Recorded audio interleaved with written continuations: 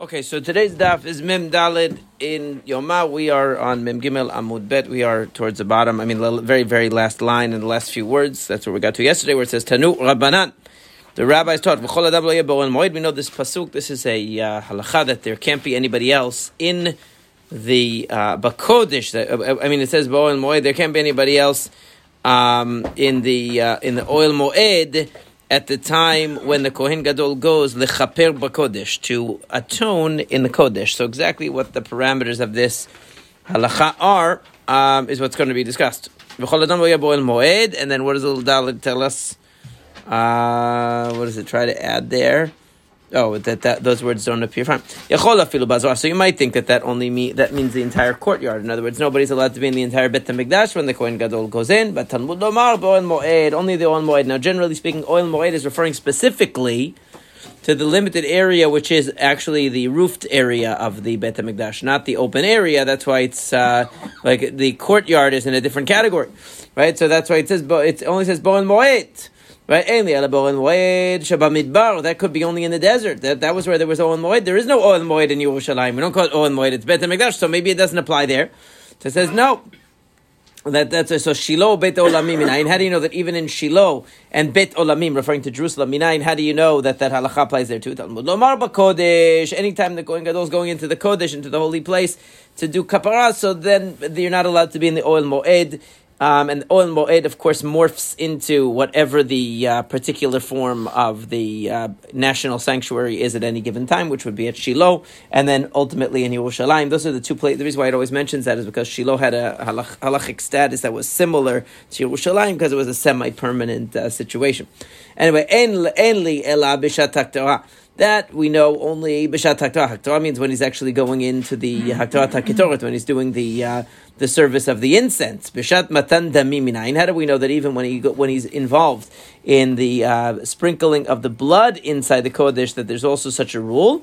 Talmud Omar bivo'o lechaper. Bivo'o lechaper includes not only the ketoret but also the application of the blood. Now we know that the Kohen Gadol applies the blood twice. He applies the blood in the Kodesh HaKodeshim, and he also applies blood in the Kodesh, because he applies in the Kodesh HaKodeshim, and then he comes into and he applies blood on the parochet when he's standing in what would be called the Kodesh and not the Kodesh HaKodeshim.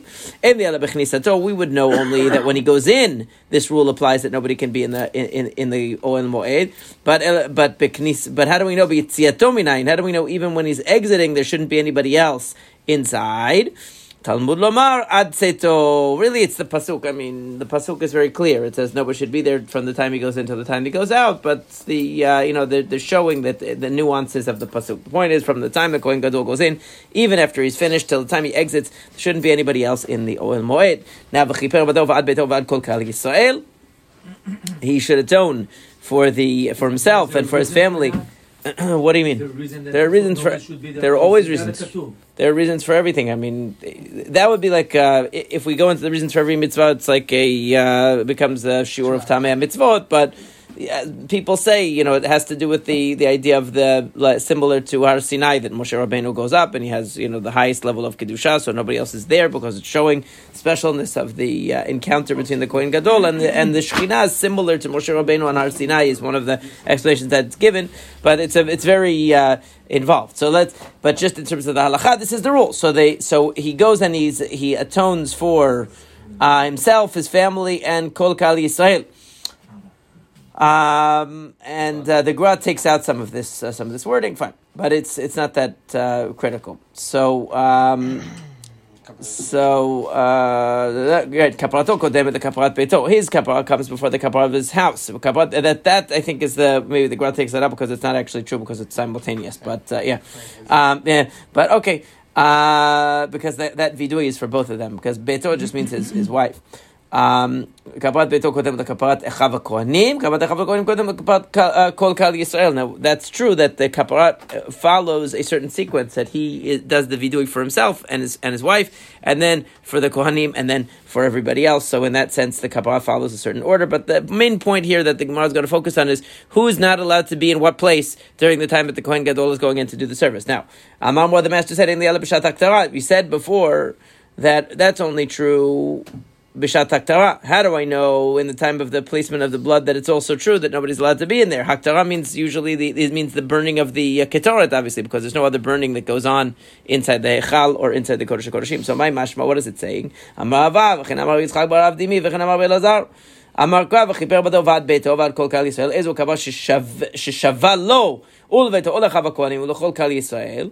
What kind of kapara is it that's equal for himself and for his family and for all the kohanim and for the entire Jewish people? Omer ze haktarat haketoret. In other words, the question is what the ketoret is the universal kapara. It's the kapara that applies to everybody. Okay, so so Rashi explains the ilu matan damim, the placement of the blood en shaveh bikulam shapar mechaper alav kohanim v'seir Yisrael, because the blood applications represent different korbanot, and not every korban applies to everyone, because he has his own bull that is for the kohanim and for himself, and he has the sa'ir, the goat that applies only to the Jewish people and not the kohanim. It's an independent kapara.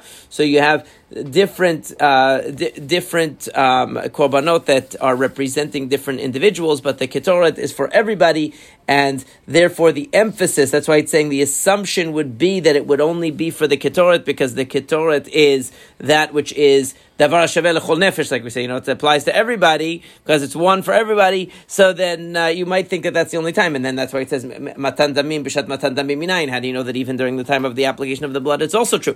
But why did it assume the ketoret would be a higher level than the application of the blood, since both of them occur in the Kodesh HaKodeshim? The answer is because those applications, there's not one application that's done for everybody. Fine. So now it says, Uktoret mechaperet, and is it really true that the ketoret is even a source of kapara? Yes, the Tanei Rabbi Chananya. Lamadnu shektoret shemechaperet, we learn that the ketoret is actually mechaperet, it actually is a source of atonement. Shene Emar, as it says, Vaytenet haktoret lechaper la'am. Now that's talking about in a particular situation where there was a plague and in the aftermath of the story of Korach, and Aaron goes and he places ketoret, and the ketoret is what's a source of atonement. But you see from that the ketoret is a source of atonement, and so too on Yom Kippur. V'tanad v'Rabbi Yishmael, and Rabbi Yishmael's yeshiva taught al ma ketoret mechaperet. What does ketoret atone for? Al lashon hara. Mainly for Lashon Hara, Yavod Davar Sheb'Chashai V'Yichaper Ma'aseh Chashai. That it's a very private thing. He goes into the Kodesh HaKodeshim to offer it, or even the Ketoret of the Heichal is semi-private because it's done in an area that's enclosed, not in the most enclosed as the Kodesh HaKodeshim, but enclosed, and it's mechaper on something which is also done secretly, because most of the time people say Lashon Hara in secret; they don't say it aloud. Or they don't say it publicly. Tanan Hatam, we learned over there. They have to separate not only from the Hechal. The Torah says there shouldn't be anybody in Oil Moed, but they also have to separate from what's called Ben HaOlam VeLaMizbeach. Now we remember that when you come into the Azara, you come into the courtyard of the Beit HaMikdash, you walk up to the Mizbeach. Then you walk past the Mizbeach. Then there's a space between the Mizbeach and the Ulam and Hechal, which is the roofed building that's in there, right? So everything else is under the open sky. So when you walk past the Mizbeach, you're in an area called Ben HaOlam VeLaMizbeach, between the Ulam and the Mizbeach. Now, when you go into that building, the structure, so there's an area called the Ulam, the antechamber, which itself doesn't have any specific mitzvot that go on there, and then you go a little bit further in, you're in the Hechal, and then you go a little bit further in, and you're in the Kodesh HaKodeshim. Right? So there are 3 sections, even to the roofed part. There are 3 sections outside, which is, you have the regular Azara, the area and the area of where the Kohanim walk, it then includes the Mizbeach, and then you have past that, which is called Bein HaOlam VeLaMizbeach. There's kind of like 3 sections there, and then inside the building, there's also 3 sections: Ulam, Hechal, and Kodesh HaKodeshim. And the Gemara is going to eventually discuss what the status is of these in between areas, like Bein HaOlam VeLaMizbeach and the Ulam itself, what exactly the status is. But we'll get to that. Right now it's saying that area that's outside, but Bein HaOlam VeLaMizbeach, it's between the courtyard, it's between the Mizbeach and the roofed area. Okay, that section, you have to also separate from that at the time of the Haktara, at the time of the Ketoret is being brought. Amar Rabbi Elazar, lo shanu ela b'shat Haktara de'echal. That is only true at the time that of the Ketoret in the Heichal, meaning the regular daily Ketoret that's brought in the Kodesh. Aval b'shat Haktara delifnai velifneim me'echal parshei Now, there's a very, very simple reason why this might be true. In other words, according to, if you look at it this way, that basically whatever is the next, the immediately adjacent area has to be cleared during the time that the Ketoret is being brought. So if the Ketoret is being brought in the Kodesh HaKodeshim, so then the immediately adjacent area is the Hechal. So that you have to clear that, right? The Kodesh. We call it the Kodesh or the Hechal, right? If you're talking about the Ketoret of the Hechal, so the immediately adjacent area to that is going to be the area outside, which is Bein HaOlam V'In HaMizbeach. Okay, we're assuming now that the Ulam itself is really part of the Kodesh. Right. Now, right. So once you're outside the building, the next adjacent area. So what he's saying is that for the Kodesh HaKodeshim, in other words, for the Haktar of the Kodesh HaKodeshim on Yom Kippur, so they only have to clear out the Hechal. They don't have to clear out the space outside between the Mizbeach and the Ulam. Even though you'd say, well, it's so super holy, it should require clearing out of the whole place. No. But the bringing of the Ketoret that is brought in the Kodesh, since it's closer to the outside, so they have to also clear out the space that is between the Mizbeach and the Kodesh, okay? There's extra. Nobody can stand there, that's all. Empty, that's all. Nobody's allowed, that's what we're talking about. We're talking about evacuate. Nobody's allowed to be in the Kodesh, in the Oil Moed, when the Kohen Gadol goes into to do the stuff in the Kodesh HaKodeshim. That's what the Torah says. The Torah says that, right? So we generalize from that also to the Ketoret of every day, that there's also halakha, not just on Yom Kippur, but every day, that whatever the immediately adjacent area is, cannot have anybody in it when the Ketoret is being brought. So even on a regular day, when the Kohen goes in to do the Ketoret in the Kodesh, not in the Kodesh HaKodeshim, in the Kodesh, nobody's allowed to be in there, and nobody's allowed to be in the next adjacent area, which is right outside, between the Mizbeach and the Ulam. So cameras should be okay. What? You have cameras over this person, we're talking right. Right? You could discuss that with the securities at the Beit HaMikdash in the future. I have no idea, but seemingly it doesn't have to do with viewing. I mean, it could be, but it seems like it has more to do with a presence, like showing specialness. When the Kohen starts from that area, from Ulam. Yeah, but it's okay from somebody assisting him. Right, the only time, it only applies when he goes into do the Ketoret. It says in the Torah. It says, V'chol adam lo yavon moed, b'vo'o lechaper b'kodesh al tetos. It's only during that time. Mativ Rav Ada bar Rav Avar la kedi. Rav Ada bar Rav raised an objection. Some say it was kedi. Kedi usually means like an anonymous person, or it was stated anonymously. Rabbi Yossi Omer, כשם שבורשים בין העולם ולמזבח בשעת הקטרה, כך בורשים בשעת מתן פר כהן משיח ופר אליהם דבר של ציבור, עושה עבודת כוכבים. Not only do they have to separate from that outside area, meaning right outside of the ulam, between the Mizbeach and the Kodesh, not only do they have to, we could call it the threshold, so to speak, like the area right outside the actual roofed part of the Beit HaMikdash, between the ulam and the Mizbeach. Not only do they have to separate from there, meaning people have to evacuate from there during the time of the burning of the Ketoret, but also when they're when the Kohen is placing the blood of the communal sin offerings, because we learned in Masechet Torayot that if the Bet Din gives a ruling that is a mistake and everybody follows it, so they have to bring if it's of a certain severity. So there's all details, but the point is it's called Par Elim Davar Shel Tzibur, when the Bet Din makes a mistake and everybody follows it, and it's a mistake about a severe prohibition, so then the community brings a korban, and the blood is applied to the parochet, not to the Kodesh HaKodeshim, but to the parochet. And the same is true if they violate idolatry, that there's not only a par, but also sa'ir, there's the goat that's brought. So you have two offerings in that case, but the point is that it's done in the Kodesh, which is unusual, because normally you don't have any korban going into the Kodesh, right? And also the par Kohen Mashiach, if the Kohen Gadol makes a ruling that is erroneous, and he himself follows it, so then he brings what special bull also, right? So Mashiach as opposed to it's only the Kohen Gadol. No, it's just the Kohen Gadol. Yeah. So all of those cases, what makes them unique is that there's a blood service in the Kodesh. Normally, there's no blood service going on in the Kodesh. All blood, right, except for Yom Kippur. So that during the rest of the time, there's never any blood service in the Kodesh. Only Yom Kippur. And when you have one of these special chataot that is called chataot pnimiyot, that's it, right? So it's saying even during that time when the blood is being put on the parochet or towards the parochet, really, they try not to splash it, but even during that time, nobody's allowed to be ben ha'olam v'lamizbeach because something special is going on in the Eichal. That's what he's trying to say. So, yesh ben ha'Eichal ben ha'olam v'lamizbeach. What's the distinction between the Eichal and that area between the ulam and the mizbeach, that outside area immediately outside the oil moed? What's the difference? That when it comes to the Eichal, you have to be out of there, whether it's the time of the burning or not the time of the burning. But when it comes to the area ben ha'olam v'lamizbeach, you only have to be out of that area during the burning. So it's the Gemara. So the Gemara is assuming that it means during the burning, even of the Kodesh HaKodeshim on Yom Kippur, meaning that it's saying that what makes the Heichal special, right, is that the difference is that the Heichal can't be in there even when he's not doing the burning, meaning even when he's applying the blood or whatever else he's doing, you're not allowed to be in there in the Kodesh when he's in the Kodesh HaKodeshim.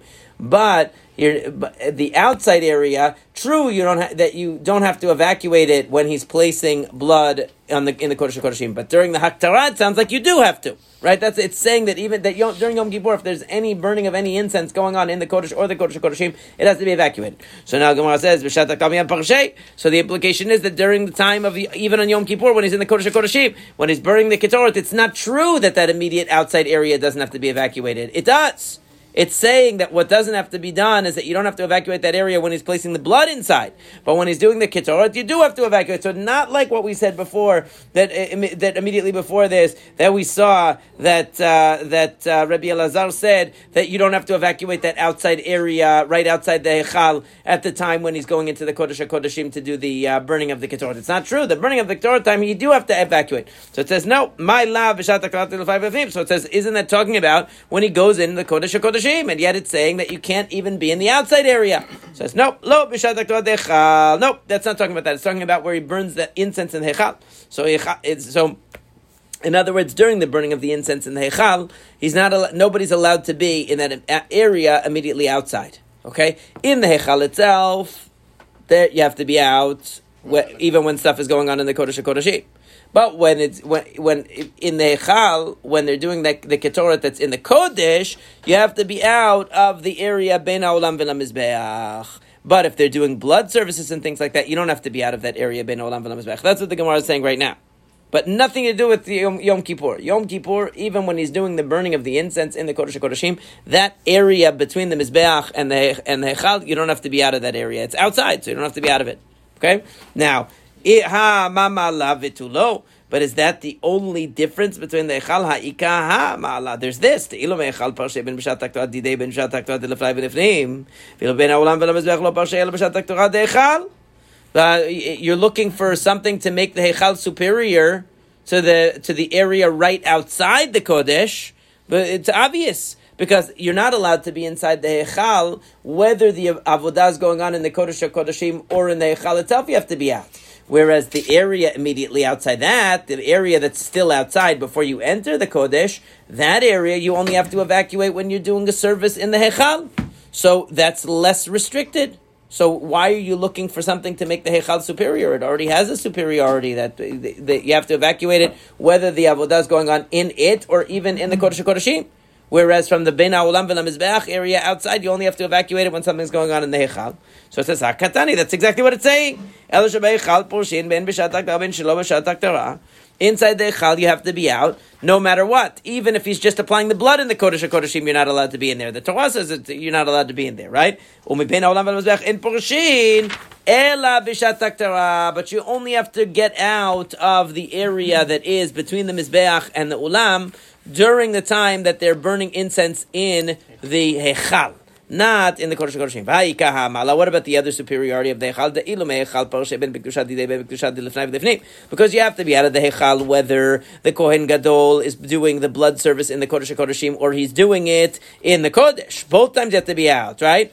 Right? B'kedusha means here the blood service. Ve'ilo but the only time you have to be out of the area between the ulam and the heichal is when the service is going on in the Hechal itself. In other words, when they're doing, like we said before, when they're doing the service in the Hechal itself, you have to be out of that area, which is Bein HaOlam Ven HaMizbeach. Right? So he says, Amar Rava Shem Prisha Achati, it's the same thing. In other words, all we're saying is that if something's going on in the Kodesh HaKodeshim, you can't be in the Hechal. And if something's going on in the Hechal, you can't be in the Hechal.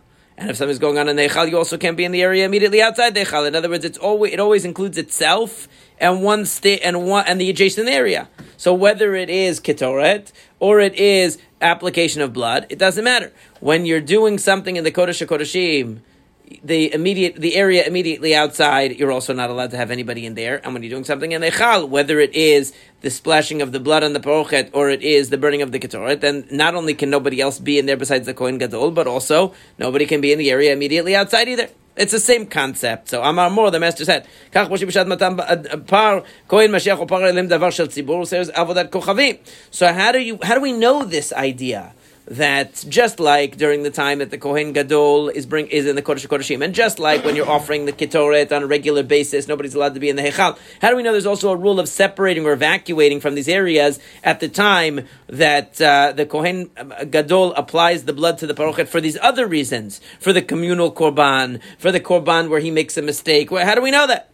So it says, Minalan, Amarav Mipadat, at the Kapar Yom HaKippurim. The word Kapara appears in both cases. In other words, we make an analogy, we make a connection between the kapara that is afforded, the communal kapara that is afforded by those korbanot, and the kapara that's afforded by Yom Kippur, and that they're basically in the same category. And in fact, I remember when we learned Masechet Torayot, we learned that there's a lot of analogies between the two. They learned a lot of halachot from the offerings of Yom Kippur, the par of Yom Kippur and the seir of Yom Kippur, to these offerings of the communal kapara. A lot of them are learned back and forth. There was a whole long discussion of exactly which halachot we do learn or we don't learn from one to the other, because they're really related, and you could see why, because both of them have to do with communal sin and communal atonement. So one obviously occurs one day a year, one occurs under a special circumstance, but basically you could see that they're both related. They both have to do with a rupture in the relationship between the Jewish people and Hashem being corrected. So, and in Masechet Horayot, there's a whole long discussion of that, but basically the analogy is clear, and even the service, the style of the service, the fact that you throw the blood on the parochet, which is never otherwise done, it shows you that there's an analogy there to be made, and that's why the halacha is the same. Now, Amar Rav Acha, and according to our correction, it says Rav Ada. Okay, Bar Ava, which we recognize him. Rav Ada Bar Ava. Shema mina malot deoraita. We learn from here that that these ma'alot, the different levels of kedusha that exist, and it says in the first parak of Masechet Kelim, right? This is a famous Mishnah. Many people, they read it, right? The different levels of kedusha. Har Habayit is holier than Jerusalem, and then there's the Chel is more than Har Habayit, and Ezrat Nashim is more than Chel, and Ezrat Yisrael is more than Ezrat Nashim. Shel Kohanim is higher than the Yisrael. Ben Haolam Ven HaMizbeach is higher than the courtyard, and the Hechal is higher than the area between the Ulam and the Mizbeach. Right? All of these different levels of meaning that there's greater restriction in each one. The Kedusha means that there's greater restriction and access to each one. So this must be a Deoraita concept. How do we know that? Because if you're going to say that the whole thing differentiating between the courtyard, let's say, as a whole, and the area between the Mizbeach and the Hechal, if that's only a rabbinic restriction, so Ma'ishna ben Ha'olam ben HaMizbeach, Dilma Mekuvailu.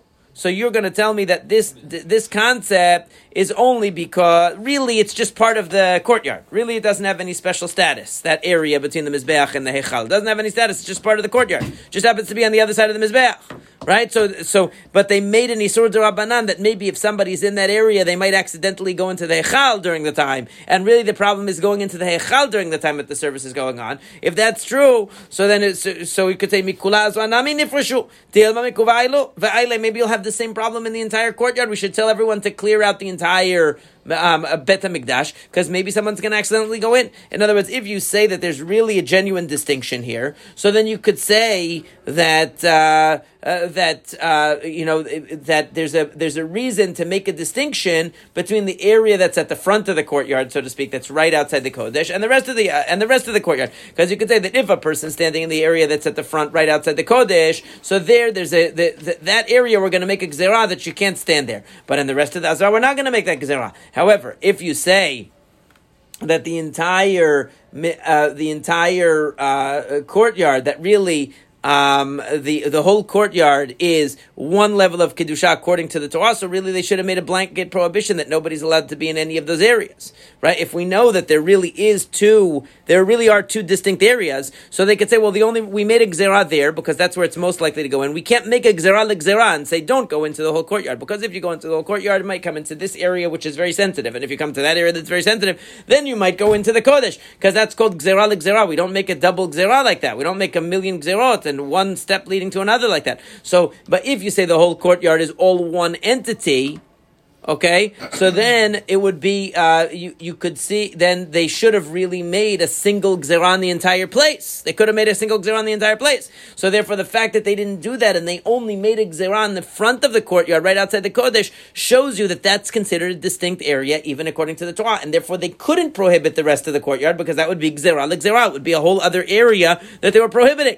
Okay, so Gemara says, no, not necessarily. Kevan de la mafsik, right? Ben haolam v'lamizbeach kevan de la mafsik midi lo min kam milta azra. Kevan de ikam mizbeach chitzon mafsik min kam milta. It's not true. It could be that those distinctions are rabbinic. So what was your argument? Your argument was that if the whole courtyard is all one entity from the perspective of the Torah and the kedusha is the same, right? So why didn't they make a gzerah that you have to have the entire Bet HaMikdash empty, right? It's not because they're really two distinct areas according to the Torah. And if you prohibited one midrabanan and then you wanted to prohibit the other one midrabanan, it would be gzerah l'gzerah, because you're going to say don't go into area A, so to speak, because then you might go to area B, and if you go to area B, then you might enter into the kodesh. That's not the reason why they didn't prohibit the whole Azara. The reason why they didn't prohibit the whole Azara is because even though it is all one entity according to the Torah, it doesn't matter. The reason they didn't prohibit it is because you don't need to. Because anyone could see that there's a Mizbeach right there, and everyone knows don't pass the line of the Mizbeach. It's self-evident. In other words, it's physically distinct, not necessarily spiritually distinct. It doesn't have to be that it has a different level of Kedusha. Okay, so you can't prove that it has a different level of Kedusha from the Torah. That doesn't mean that it doesn't. That just means that you can't prove it. Now, Amar Rava Shema Bina Kedushat Olam Ve'echal Chadam Iltahi. Now he goes sort of the opposite direction. He says, you know what? This just shows you that the Olam and the area between the Mizbeach and the Kodesh are really one area, according to the Torah. Why? Now remember, inside, so what you have is, you have a funny situation, because you have the area between the Mizbeach and the entrance to the building, let's call it the building, right? Between that, which is open space, no roof, then you enter the building. When you immediately enter the building, you're in a place called the Ulam, but there's no actual, there's still just space there. It's an antechamber. There's nothing going on. There's no menorah yet, there's no shulchan, there's no Mizbeach, nothing. You have to go further in to get to the Heichal, or the Kodesh, right? You have to go further in. So the thing is, what is the status of that intermediate area? On one hand, it's part of the same building as the Kodesh, right? But it's an antechamber. It doesn't really have any mitzvah. So is it really like the outside? It's like a roofed porch, right? Basically, it's really as good as the outside, except that it happens to be they happen to integrate it with the building. Or no, it really is part of the Kodesh. It's an extension of the Kodesh. How do we look at it? So he's saying we look at it as a roofed porch. It's really part of the courtyard outside. It's not really part of the Kodesh. He says, because if you're going to say that it's really two Kedushot, then Ulam Gufei Gzerah. So that means that even that area, the Ulam, when you walk in the building, the first area, the first section when you walk in the building, even that is only Isur D'Rabbanan to stand there during the service. Because that's not the Hechal, that's not the Kodesh yet. And we're going to say, V'nikom v'nigzor gzerah l'gzerah, and then we're going to go and say that right outside is also you're not allowed to stand there because maybe you'll walk into the Ulam, and then you can't walk into the Ulam, not because it's the Kodesh, it's not the Kodesh, but because you might then walk into the Kodesh from there. So you're making it two steps. So it must be, it's not two steps, it's only one Gzerah. that the ulam, that antechamber section, even though it has a roof over it, it's illusory. It's really just the porch. And outside, that's all one entity. And that's why they made Gzerah on the whole area, the ulam and the area outside. Now it says, Lo, ulam, uvein ulam, v'lamizbech chada kedushahi. No, it says, hechal ve'ulam shtei kedushot. Right. So the question was, the other way around. In other words, I was reading it the opposite way, but the point is the same, right? Initially, it thought that the hechal and the ulam are one thing, and that's why they made a gzerah. I read it just backwards, but basically, in kedusha, the hechal and the ulam are one thing was the original supposition. Meaning that the Kodesh and the Ulam, since they're all under the same roof, are all one entity. So therefore, that's why they made a Gzerah. They said, don't stand in the area between the Mizbeach and the Ulam, because if you walk into the Ulam, basically you're walking into the Kodesh, and that means you're in the Kodesh at the time that they're doing the service in the Kodesh that you're not supposed to be. So don't even go to the area immediately outside. It's a buffer area. Right? So that's one possibility. Then the Gemara says, no, it's the other way around. The ulam inside and the area immediately outside are all one area. So they're all one buffer zone. Really, even if you walked into the building, that first section, the ulam section, is really not part of the Kodesh either. But it's considered an extension of the area immediately outside. So it's not considered a double gzerah, because the ulam and the area immediately outside is all one section, and they're all one entity, and therefore making that buffer zone is one step. It's not considered two gzerot. Not because the ulam is part of the Kodesh, but because the ulam is part of what's outside. Now we said, B'chol yom haya choteh b'shel kesef. Every day he would use a shovel of made of silver, and then the pan of silver, and then he would transfer it to the gold. But on the day of Yom Kippur, he only used one. Normally the Torah says, don't use any implements of gold that you don't need to. So since they didn't need to make the shovel out of gold, they made it out of silver to show that that anything which is extra, we don't need to extend our budget to waste money to make it gold if it could be silver. Okay, now the Gemara says, from cheaper material also. I guess that they want it still to be nice. Kavod. Yeah, kavod. So you're balancing kavod with budget. That's what every person should do. Vayom choteh b'shel azav v'kach machnis. Rather, he would on the day of Yom Kippur he would take it in the gold pan and go in with the gold pan. That's again because of the Kohen Gadol. We don't want him to have to do too much work. He's already been up all night, barely eating, doing all the work. So we don't want him to have to transfer all the coal from this one. Just take it into one pan and take the pan with you into the Kodesh HaKodeshim. Now, b'chol yom b'shel arbat kabin. The Mishnah said that every other day he has 3 kav. There were 2 opinions. One said 3 kav. One said 4 kav, and he loses 1. X plus 1. Right. That would be that he takes x plus 1. He ends up with just x. And the one says no, it's x plus 3. That he actually takes 6 kav and drops 3 and keeps 3. Right. That was the. Those were the 2 opinions in the Mishnah that we saw before when I talked about the Ketoret on a regular day. Right, because Rabbi Yossi said that you shall se'ah, which is 6 kav. But everyone agreed there that in the end you go with only 3 kabit. You lose some that falls on the ground. But on Yom Kippur he didn't do that. He just took exactly what he needed, no extra. Tanad nitpazrulo kav gechali mechabdanama. It says when that kav when he would drop the 1 kav, he would take the 4 kav on a regular day. When he was doing Torah, he would take 4 kav of coals, 1 kav would fall, and they would push it into the drainage pipe, the amatamayim that would take everything out of the Beit HaMikdash. They would put it in there. Tanechada kav. One Braita says there was a kav that would fall in. V'tanya idach kabayim. One said it was 2 kabim. Now that doesn't fit with either opinion, because in the Mishnah we had 2 opinions. We had an opinion that said 1 kav extra he would normally take and drop it. The other one said 3 kav extra he would normally take and drop it, but nobody said 2. So bishlamach detane kav rabbanan. So we understand the first opinion, it's the rabbis. But elahach detane kabayim mani. But the one that said 2, who is that following? Lo Rabbanan v'lo Rabbi Yossi. That's not the rabbis who said that he drops 1, and it's not Rabbi Yossi who says he drops 3.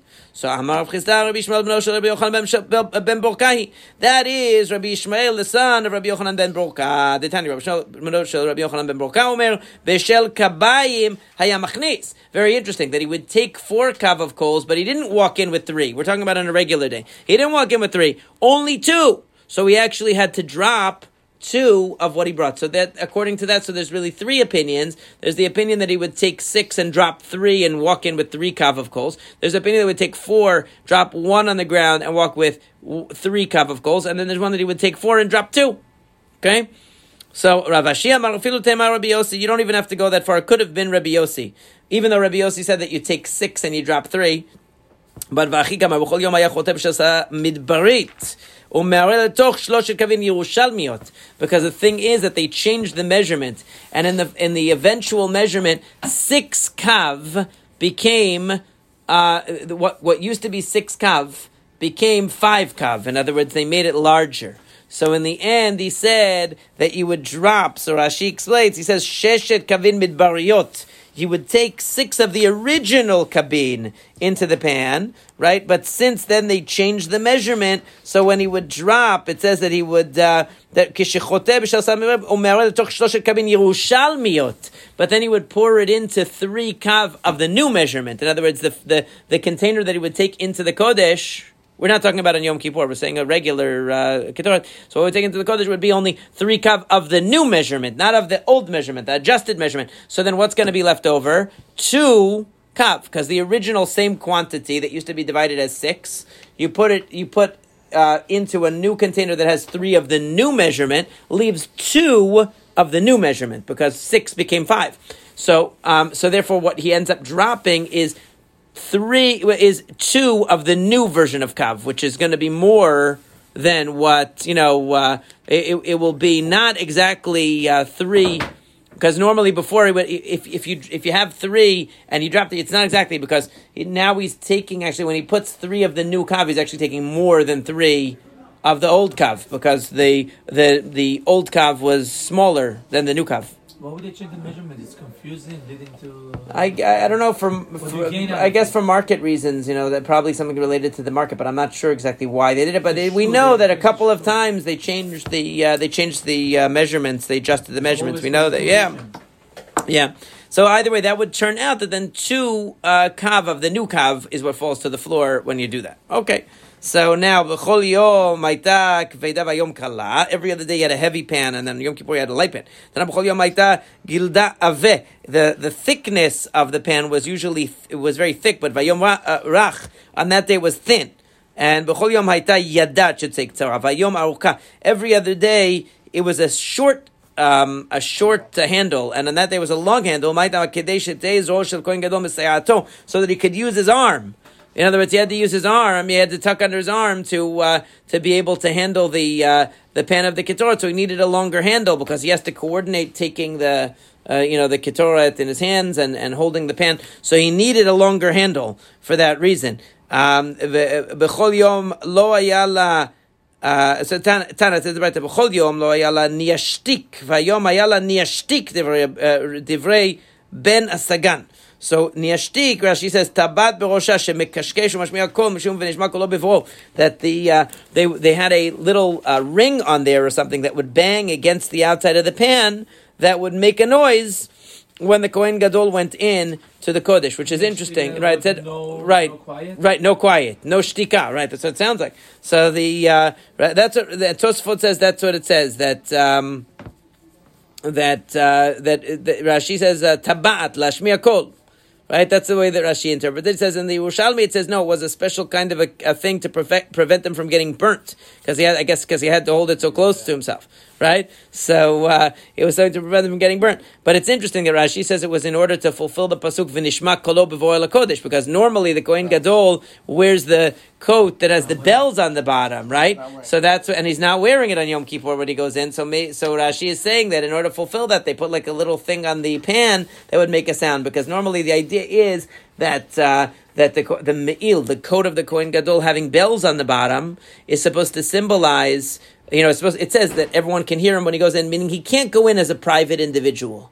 I think that's the meaning. Like everything about the Kohen Gadol's clothing reminds you that he belongs to the community. He has the names of the Shvatim all over him, on the breastplate, on the shoulders, all over. Right? He has it. So the idea that he can't go in quietly, he has bells on the bottom, indicates that he can't sneak into the Kodesh, meaning everyone will know where he's going because he's a public figure. He belongs to the community. So on that day, since he's not going to be wearing the me'il, he has this on the pan, Rashi's saying, so that he'll be heard when he goes in. It's not something that he's doing on his own, like, I feel like I'll go into the Kodesh HaKodeshim, like Nadav and Avihu or something like that. He's going on behalf of the community, and therefore it makes a sound. That's the way that Rashi interprets it. Very interesting. So, Be'ez Hashem, we continue here.